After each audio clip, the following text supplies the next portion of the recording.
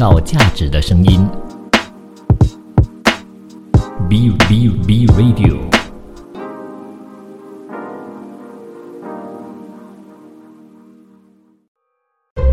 一段文字，一寸养分，一种体悟，一份感动。儿童文学品读会，欢迎大家收听儿童文学品读会。你好，我是 Vincent 武维。你现在正在收听的电台呢，是创造价值的声音 B Radio。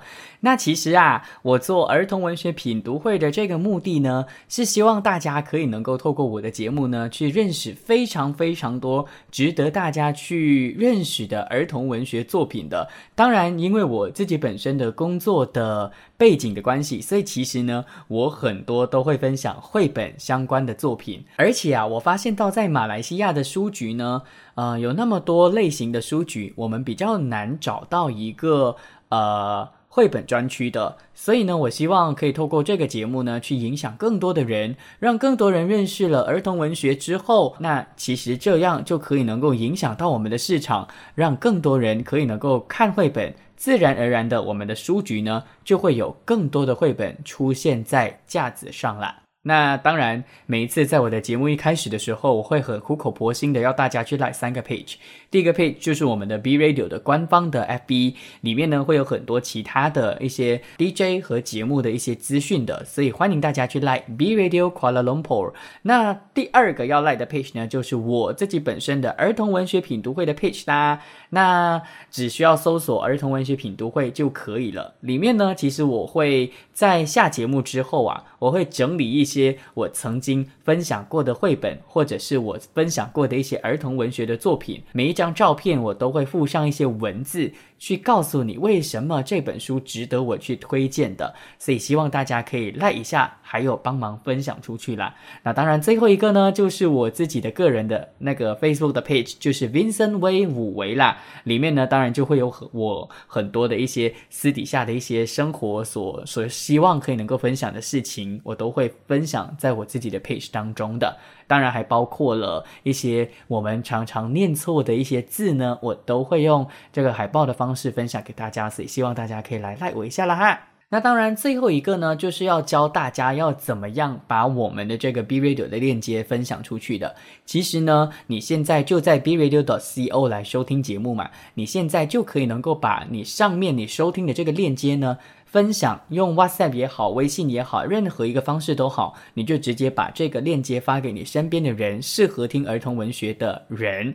然后就算你按那个后板灯，你去到别的 apps 去发讯息的话呢，声音也会继续的播放的。所以呢，大家尽可能的可以放心的去把我们的电台呢给分享出去，让更多人可以有机会听到创造价值的声音 B Radio。 另外就是呢，其实很多人会问我到底有没有得重温节目的。其实重温节目还蛮简单的，你会发现到我们的 B Radio 的网站呢，右上角会有3条线，那个3条线是一个 option， 你点进去之后呢，会有一个节目的栏目的，点进去节目的栏目之后会有星期1到5，你当然可以选择你自己喜欢的节目，它本来首播的时间在哪里，你就可以点星期几。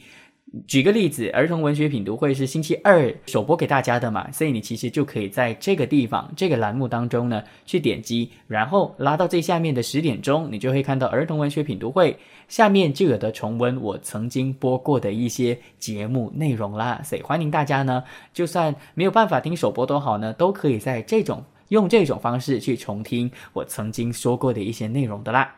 今天的儿童文学品读会呢，我会跟大家去分享和介绍的是一个日本著名的绘本创作者，他叫宫西达也。宫是皇宫的宫，西是西方的西，达是达到的达，也是也是的也。我希望呢，今天可以透过儿童文学品读会的分享呢，让你认识宫西达也的绘本世界。其实呢，宫西达也4个字的名字就知道他是一个日本人，所以呢，在这一段呢，我会跟大家分享一下日本的绘本史是怎么样的呢？绘本在很多个国家都流行的，那每一个国家都有自己的风格，而且在这么多个国家当中呢，我自己本身是特别喜欢日本的绘本的。为什么呢？可能也是因为日本他们的整个阅读风气，或者是他们的一种文化吧，他们的绘本呢多数比较诙谐比较搞笑的，而且它也算是亚洲的绘本的领头羊哦。我们亚洲，台湾也好，中国大陆也好，或者是我们东南亚也好，会有绘本流行起来呢，真的要归功于日本这个国家哦。所以我最喜欢日本的绘本的原因呢，就是因为从这些作品当中，因为文化比较相近，所以呢我比较容易得到共鸣，所以我特别喜欢日本的绘本。那根据每日头条的报道当中就有提到了，在亚洲最早推广绘本的呢，应该就是日本这个国家啦。在20世纪50、60年代的时候绘本开始在韩国日本兴起，随后呢还传入了中国、台湾各地甚至呢传到了我们东南亚的国家的。不过真正流行呢是近10几年的事情然而呢，在日本关于绘本的历史呢，会追溯到非常非常远的一个历史的。我曾经呢在儿童文学世界里的猫那集当中就跟大家分享过了一种浮世绘的一种创作它算是绘本的一个很早期的一个雏形所以真正要追溯的话呢，早在江户时代的日本呢就已经有以童话故事为内容的绘本了，但是那个时候并不叫绘本，就是还没有用绘本这2个字，而是叫什么呢？叫赤本，就是红色的意思。为什么是红色的呢？因为那个时候的书商为了要更快而且更省时间和更省钱的方式呢，去销售通俗的小说，所以呢纷纷的就采用了非常低廉的纸张，而当然这个纸张呢是红色的，所以就叫赤本。那之后当然又出现了黑本、青本、黄表纸、合卷等等其他类型的绘本出现的啦。那真正呢让到我们现在知道的绘本出现在日本呢，要追溯到明治时期左右日本开始就有了欧洲的文化，开始引进了这个国家，所以呢他们就开始模仿了欧洲的绘本的装绘本的装，我在讲什么？就是模仿绘本组装的方式，所以开始有了我们今天认知的那种绘本。不过当时候的绘本跟现在的日本绘本呢，稍微的比较不一样，是在主题上的分别当时候是以语言学习为目的的，里面呢主要会是以英文或者是其他欧洲的语言去介绍日本当地的故事。就比如说像我们大家都知道的桃太郎之类的这种日本民间的故事啦。当然之后到了战争之后呢，言论自由开始普及了，大家开始追求民主自由的一个情况之下呢，日本也渐渐的迎来了绘本的春天，才有了我们今天所认识的绘本之国，或者是算是很多出色绘本出现的国家日本啦。那报道当中也有提到2个人，这2个人呢他所说的话，其实我一定要跟大家在这边跟大家分享的。里面就有提到了其中一个叫做日本绘本之父，叫做松居直呢，他就曾经提过图画书是一种立体的艺术，他出版成书的时候还没有完成，他真正完成的时候就是他的文字和绘画用立体的形式表现出来，被孩子接受，而这个作品才真正的完成的。其实这个跟儿童文学品读会的这个节目宗旨很像为什么我在整个节目的过程当中，我跟大家朗读我都不加盐加醋，或者是在过程当中打断那个故事的情节的原因就在这里，因为我希望呢大家可以透过我的朗读呢，知道这本故事的文字是怎么样去呈现的，然后再由我的分享呢，希望你可以去有机会接触了之后，让你的小朋友有机会去接受它，有机会呢去看它，而当你的小朋友看了之后，接受了之后，这本书才真正的完成它的使命。总而言之，绘本之父松居直他说，绘本并不是给小朋友看的，不是他自己读的，而是要让大人读给孩子听的。所以呢，其实绘本不是一个用眼睛读的故事书，而是用耳朵听的语言。是不是非常特别呢？这也是为什么我特别喜欢绘本。那在报道当中除了有提到松居直所说的这段话之外呢，他也有提到另外一个绘本作家叫做岩崎千弘，他也说如今的社会呢，有很多美好的东西已经消失了，而能够把这些东西画下来送给孩子们的，就是我们活着的最大的意义啦。所以也大概是因为这样日本的一代一代的现在的日本人呢，其实普遍上都会画画，原因就是因为呢，他们希望可以把美好的东西留给现在的小孩子。那回归到正题，今天的儿童文学品读会会跟大家分享一位日本其中一位非常著名的绘本创作家宫西达也，他有什么作品很值得我们去认识的呢？别走开，记得留守创造价值的声音 B Radio 的儿童文学品读会，创造价值的声音 B Radio。谢谢你继续留守创造价值的声音 B Radio， 这里是儿童文学品读会。你好，我是 Vincent 武维。那上一段呢，就跟大家说了日本很简单的一个绘本进化史哦。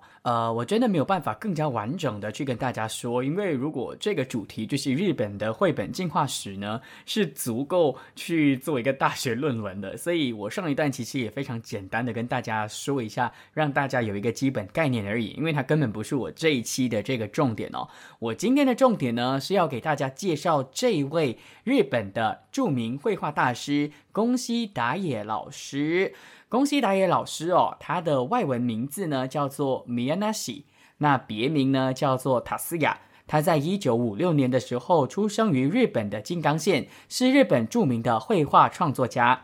那他呢，其实是从事人偶剧的舞台美术以及设计的工作的，后来呢才加入绘本创作这个行业的。所以也因为这样哦，他有了一个人偶剧的这个经验呢，让他在之后去巡回做绘本演说的时候呢，他常常就会手上拿着一些他创作过的一些角色的布偶呢，一边演一边说，然后呢跟你分享他所创作的绘本，所以是一个非常有趣的老师啦。那宫西达也老师呢，其实从他自己的童年记忆和幼儿的记忆当中呢，就已经获得灵感了。那他的绘本故事呢，基本上是非常温馨的，不过温馨之余呢，也非常的诙谐，而且它的结构是非常扭曲的。如果你看过他的作品，你都会知道他的画风非常的莫名其妙。那反正呢，简单来说，就是他的画风是别有一番风味的，非常大胆，非常有力，甚至可以说是非常强悍的。而且他采用了非常现代的绘画方式来去呈现，让整个画面呢非常的有视觉的冲击力哦，让读者呢在读他的绘本的时候，可以把注意力完全的就是 focus 在他的角色和他的背景当中的。反正每一个角色的表情还有动作呢，都因为他的画风而非常的突出。再来就是除了画风之外他用的颜色也是非常的浓重哦，我没有读错，就是很浓而且也很重。反正呢，整体的颜色非常的丰富，会让小朋友和小孩还有大人呢都非常的喜欢和受欢迎的。那宫西达也老师他的绘本呢少不了的就是有亲情的这个情节的。稍后呢，我会跟大家去朗读跟介绍几本他非常著名的作品的。那为什么会有亲情呢？是因为宫西达也是4个小孩的爸爸，所以呢，他因为跟孩子很常接触，所以他透过孩子的思维呢，去感受他们很跳跃的那种思维，因此呢，让他的故事开始有了非常大的一个突破。他的故事呢，就是非常的跳脱普通的逻辑的啦。那刚刚就有提到了，他曾经担任中国的首届原创图画书大赛的评审。为什么呢？因为他在2004年开始呢，就有第一批的绘本作品由北京的普普兰公司引进出版，而同期呢推出其他的绘本在一起。那宫西达也老师呢，也因为他的书引进了中国之后呢，在中国拥有大批的粉丝，从中呢还担任了刚刚我所提到的绘本原创图画书大赛的评审。反正他是受到成人和小孩都非常喜欢的一个绘本创作家。那今天第一本要跟大家分享的这本绘本呢，叫做《好饿的小蛇》，到底会是怎么样的呢？大家一起来听书吧。好饿的小蛇，图文宫西达也，翻译彭毅，21世纪出版社出版。好饿的小蛇。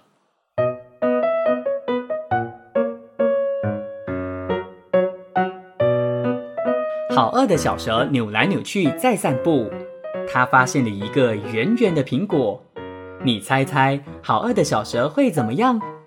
嗷，咕噜，真好吃。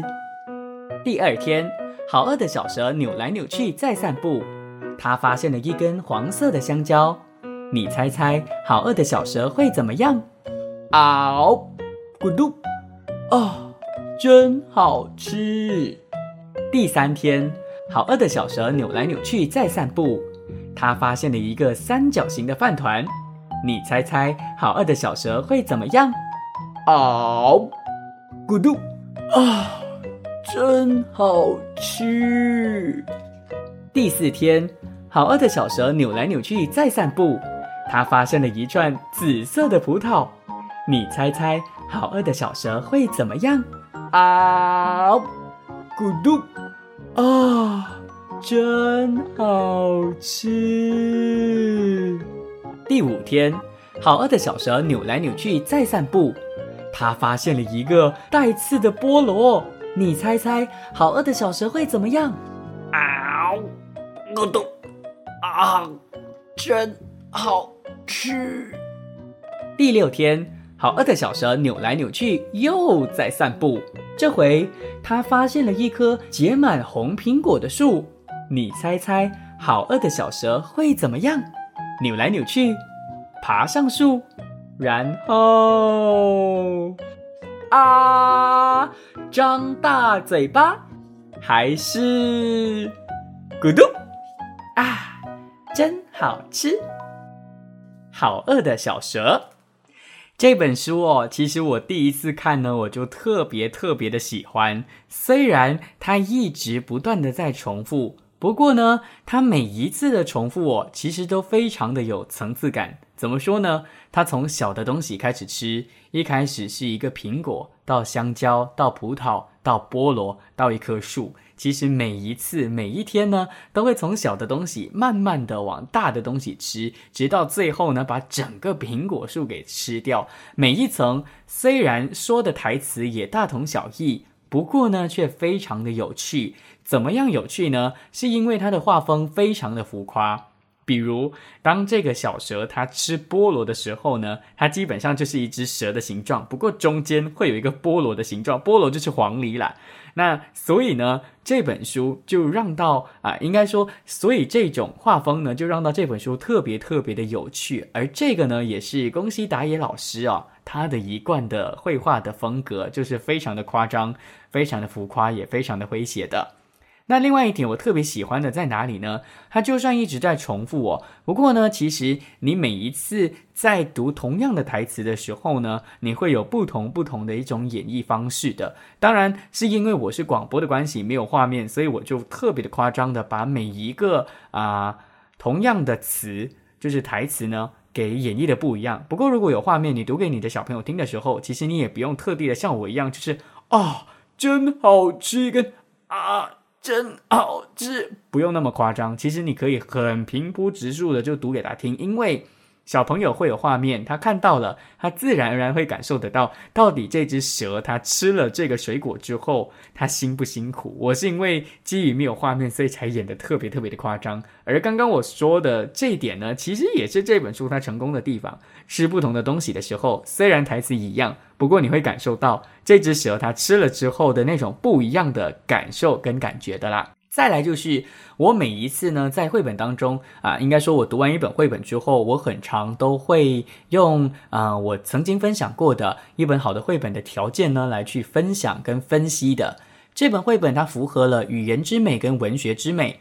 语言之美当然就是因为呢，宫西达也老师他是日本人嘛，所以他善用了日本很多的拟声词，比如说咕噜这些其实你可以边读呢，小朋友会边模仿的。而这个呢，其实就是他这本书的语言之美，而且是日本绘画作家特别棒的一个地方，因为日本的文字才有办法做到的，甚至有时候在翻译的过程中，中文可能没有办法完全的翻译得出来他们所用的那个片假字，就是 hiragana 和 katakana 的那个字而文学之美在哪里呢？其实里面呢有非常多的量词，你是会注意到的。比如说，他不说一条香蕉，他说一根香蕉；遇到苹果树的时候，他说一棵苹果树。这些都是他的文学之美。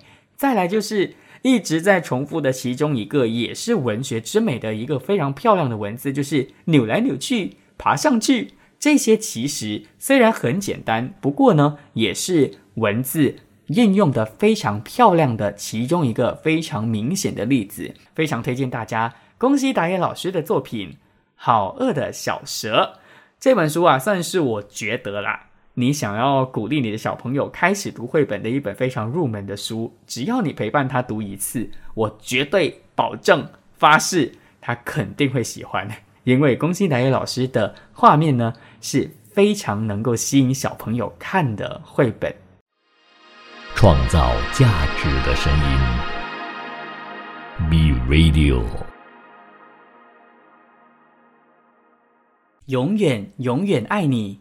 图文宫西达也，翻译普普兰，21世纪出版社集团出版。永远永远爱你。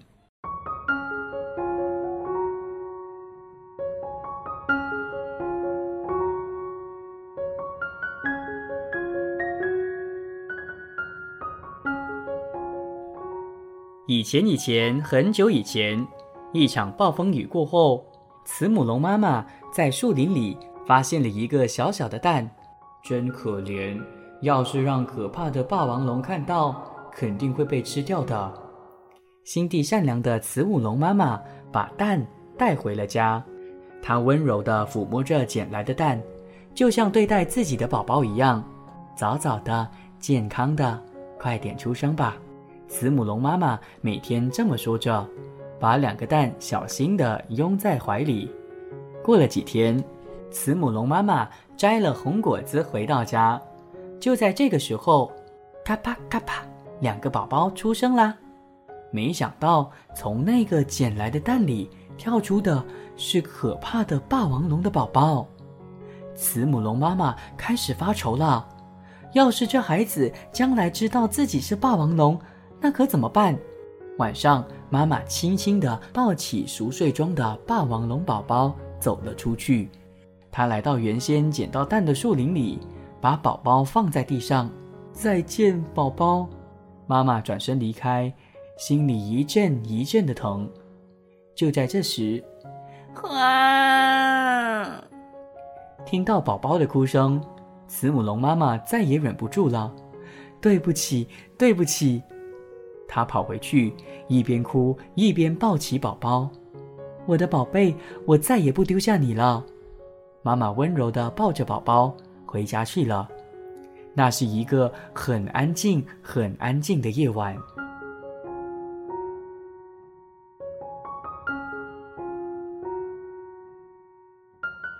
妈妈对2个宝宝一样的疼爱，给他们取了寄托着自己心愿的名字。她对慈母龙宝宝说，你笑眯眯的很开朗，就叫光太吧。她对霸王龙宝宝说，你强壮又有力，我希望你心地善良，就叫凉太吧。嘎吱嘎吱，光太和凉太吃着红果子，一天天长大了。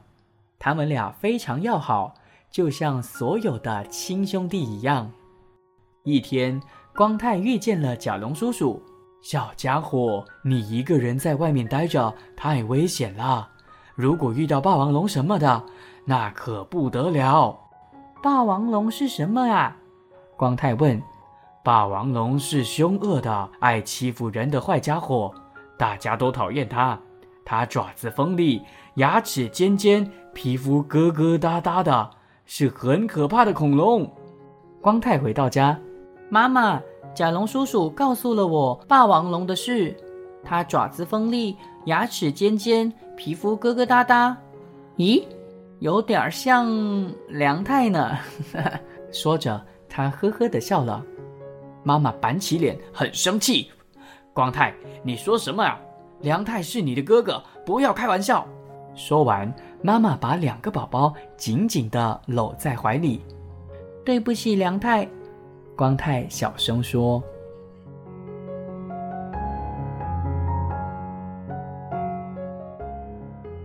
几年过去了，光太和梁太长得跟妈妈一样高了。今天我要多摘些红果子，让妈妈和光太高兴高兴。现在摘红果子是梁太的工作。梁太兴高采烈地朝着树林走去，突然从岩石的后面，嗷！一只霸王龙恶狠狠地向梁太猛扑过来。看到梁太，咦，怎么跟我一样是霸王龙啊？刚才明明闻到好吃的慈母龙的味道啊！霸王龙很失望。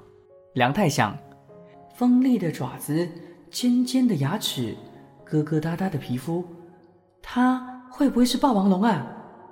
梁太小心翼翼地问，叔叔，你是谁呀？你问我是谁？说什么呢？我跟你一样啊。梁太松了一口气，这样啊，太好了，这个叔叔不是霸王龙，是和我一样的慈母龙。你在这儿干什么呢？霸王龙问。我正要去弄些好吃的东西。梁太笑嘻嘻地回答，心里想的是好多好多的红果子。是吗？我也正要去弄些好吃的呢。霸王龙咕嘟一声咽了一下口水，心里想的可是美味的慈母龙。梁太听了心想，原来这个叔叔也要去摘红果子啊，跟我来吧，我带你去吃好东西。霸王龙说。梁太跟着霸王龙走啊走，越过山岗，穿过峡谷，来到了一片树林。霸王龙停下来，很伤心地说，几年前一场暴风雨后，我在这里丢了自己的蛋宝宝。梁太没在意，喂，叔叔，这里有好多红果子，我们就在这里摘吧。那多难吃啊！穿过树林，有好吃的慈母龙正等着我们呢。慈母龙？叔叔，你说的好吃的东西不是红果子，难道你是霸王龙？我不是说过我跟你一样吗？当然是霸王龙啊。我不是慈母龙吗？别说傻话啦，锋利的爪子，尖尖的牙齿，疙疙瘩瘩的皮肤，你就是霸王龙。胡说，你胡说，我不是霸王龙，绝对不是。我胡说，你好好看看自己的样子，跟我一模一样，简直就像我亲生的孩子。不对不对，我是慈母龙，不是什么霸王龙。梁太发怒了，他的眼睛竖了起来。嗷！霸王龙摁着梁太说，好好看看，你的爪子皮肤跟我一模一样，对不对？让谁看，在哪儿看，你都和我一样是只霸王龙。他们纠缠在一起的胳膊和爪子确实一模一样，疙疙瘩瘩的，尖尖的。不对，我不是。梁太闭上了眼睛。嗷呜！梁太推开霸王龙，哭着跑了，眼泪噗呲噗呲的往下掉。他拼命朝妈妈的方向跑去。嗷呜！慈母龙妈妈听到了哭声。啊，是梁太回来了，怎么那个样子啊？看起来好可怕。妈妈用力地抱着他，梁太流着眼泪，吸着鼻子说，妈妈，我是霸王龙吗？我不是你的孩子吗？妈妈搂着梁太说，你是我的宝贝，我宝贝的梁太啊。梁太眨巴眨巴眼睛，太好了，妈妈，我就是你的宝贝。一回头，只见霸王龙一脸凶相，正朝他们走过来。梁太跑向霸王龙，梁太，你去哪儿啊？妈妈叫着。梁太回过头来，我去摘红果子，摘好多好多红果子。嗷呜嗷呜！梁太吼叫着向霸王龙冲了过去。咔嚓！为什么？为什么啊？我是跟你一样的霸王龙啊！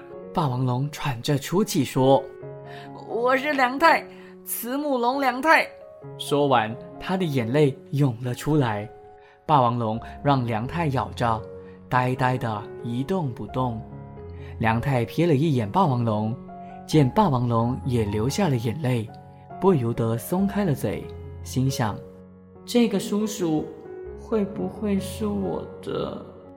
从此，梁太再也没有回到妈妈和光太身边。每天，妈妈和光太四处寻找着梁太。一天，妈妈来到林子里，就是捡到梁太的那片树林。她发现了一座红果子堆成的小山。我再也见不到你了吧，梁太？我永远爱你，无论你在哪里，我都永远爱你。妈妈把一颗红果子慢慢地放进了嘴里。永远爱你。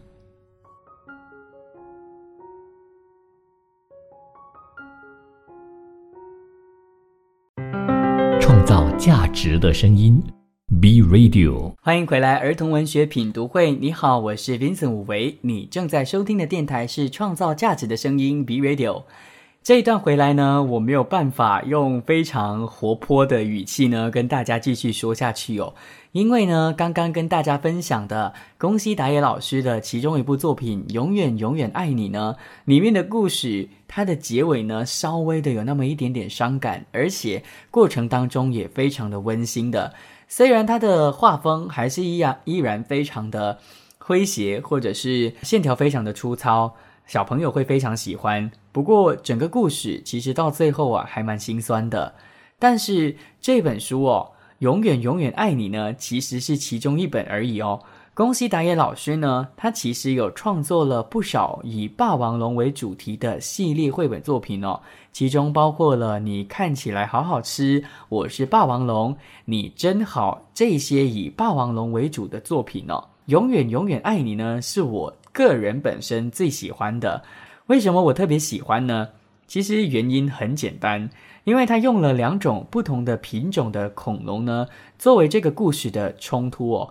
那如果你是一个有学过绘本创作，或者是剧本写作，或者是任何文学创作，或者是跟创作有关系的课堂的时候呢，你就会知道哦，一个出色的作品要好看，基本上你就必须要有冲突。而作者也就是宫西达也老师呢，他就恰恰好的用了2种不同的恐龙的冲突呢，让故事更加的深入。而且这2种恐龙其实你如果没有仔细看的话呢，你都会觉得这2个恐龙非常的可爱。霸王龙虽然是绿色的，深绿色的，眼神可能有那么一点点的凶，但是呢，你又不会觉得很害怕，包括小朋友看也不会觉得害怕，甚至一些男性的小朋友，就是男小朋友呢，他们其实也会非常喜欢的。而慈母龙呢，则是黄色的，看起来呢也比较的真的就像名字一样的非常的慈祥。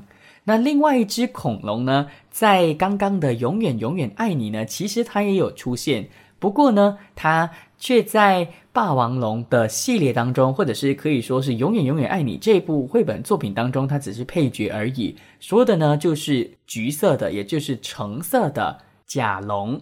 那其实甲龙、霸王龙和慈母龙呢，这3种龙的品种在霸王龙系列当中是很常出现的。那其实如果你们有机会在网购这本书的时候呢，其实我建议大家可以直接买整个系列，那应该就有大概4到5本，你其实可以每一本都买，因为每一本呢都说着不同品种的恐龙的故事，而且呢小朋友会非常喜欢，就基于宫西达也老师的那种非常生动的画风，而大人呢也非常喜欢里头所蕴藏着的每一个价值观和值得思考的点。就像刚刚跟大家分享的永远爱你当中如果你是慈母龙或你是霸王龙的话，你会怎么样处理呢？你会真的因为很爱这个你从小培育或者是从小养大的这个小朋友，他长大了之后，你会因为爱他而一直留在自己身边，让他一直觉得自己是慈母龙呢，还是把他送回去给霸王龙呢？那换个角度，如果你是霸王龙，你会直接狠狠的直接从慈母龙的身边把自己的孩子抢回去呢，还是怎么样的？其实这些都是这本书所值得大人去思考的点。当然回到小朋友的话呢，我觉得里面蕴藏着非常多的价值观。爱是没有分种族品种的，特别适合在马来西亚这个地方哦。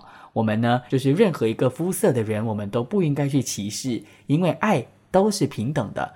不管是怎么样都好呢，我们都应该要用爱的方式呢，去尊重和去喜欢你身边的每一个人。其实永远永远爱你这本书呢，它除了叫永远永远爱你之外呢，它更完整的名字叫做普普兰绘本馆之永远永远爱你。它是2008年5月的时候由21世纪出版社所出版的图书哦。那作者呢，就是今天我们所分享的这个作家，叫做宫西达也，而翻译呢是普普兰。普普兰不是一个人，它是一个工作室，它是一个出版社不算出版社，它是一个绘本馆，那里面有很多人负责翻译。那普普兰体下呢，也有非常多很出名的绘本呢，是很值得我们看的。而今天推荐的呢，就是宫西达也老师的作品，很多呢都是由普普兰翻译的。那永远永远爱你啊，我其实非常喜欢，虽然整个故事的长度占了我的一段，因为大家如果一直都有在听我的节目的话，都会知道我比较少用一段这么长的时间去朗读一本绘本的。不过呢，永远永远爱你，它的幅度竟然占了这么长的一个比例哦。不过虽然它很长，但里头的一些文字也没有说复杂到像小说一样的，所以它依然是绘本。当然也因为呢，它的文字占了整个画面的一小个角落而已，而且主要呢还是以图为主的，故事呢是以图来去述说的，所以呢我觉得它依然还是可以被归类成绘本。另外一点就是难得宫西达也老师这个这么搞笑，本身私底下是一个很活泼开朗的人呢，他在写这本故事的时候可以呈现得如此的温馨哦。在这本故事当中，我觉得有一个价值，就是爱你呢其实真的发自内心很纯粹的爱你。就算慈母龙在小时候不是小时候，年轻的时候就发现他捡到的是霸王龙的宝宝都好呢，他依然非常温柔的很平等的去对待他，把他当成宝贝，像孩子一样，像自己的亲生孩子一样的去把他养大的。那当良太的一声哭声之后还让慈母龙呢有了放弃他或者是遗弃他的决心，但是到最后还是心软的把他带回家。我觉得这些都是把母爱这个非常普遍的价值呢诠释得非常好的。小朋友我相信虽然会在过程当中因为恐龙的形象非常兴奋，不过过程中我也觉得他会感受到这份爱的温馨感的。再来，整个故事非常的完整哦。母亲在过程当中她是有所改变的。一开始呢，当她自己的亲生儿子说他的弟弟是霸王龙的时候，他很生气，但是这份生气其实不是出自于那种想要责备他的生气，而是出自于担心。他担心别人知道良太是霸王龙，更担心良太自己本身知道自己是这么险恶，或者是大家讨厌他的霸王龙。所以呢，我觉得母亲的整个过程当中的改变也是这本绘本值得去慢慢细心品尝，一读再读，一观察再观察的其中一个非常大的一个点，让我们去思考和这本书它厉害的地方。再来就是霸王龙给大家的形象就是什么呢？就是很凶神恶煞嘛。不过在这本书它颠覆了霸王龙的形象哦，你偶尔会可怜它。那有2个情景呢是我特别印象深刻的。第一个情景就是当霸王龙和光太在争吵的那个场景，虽然他们有在互咬，但是你不会觉得很血腥，反而会觉得很心酸，因为霸王龙很可怜，他弄丢了自己的孩子。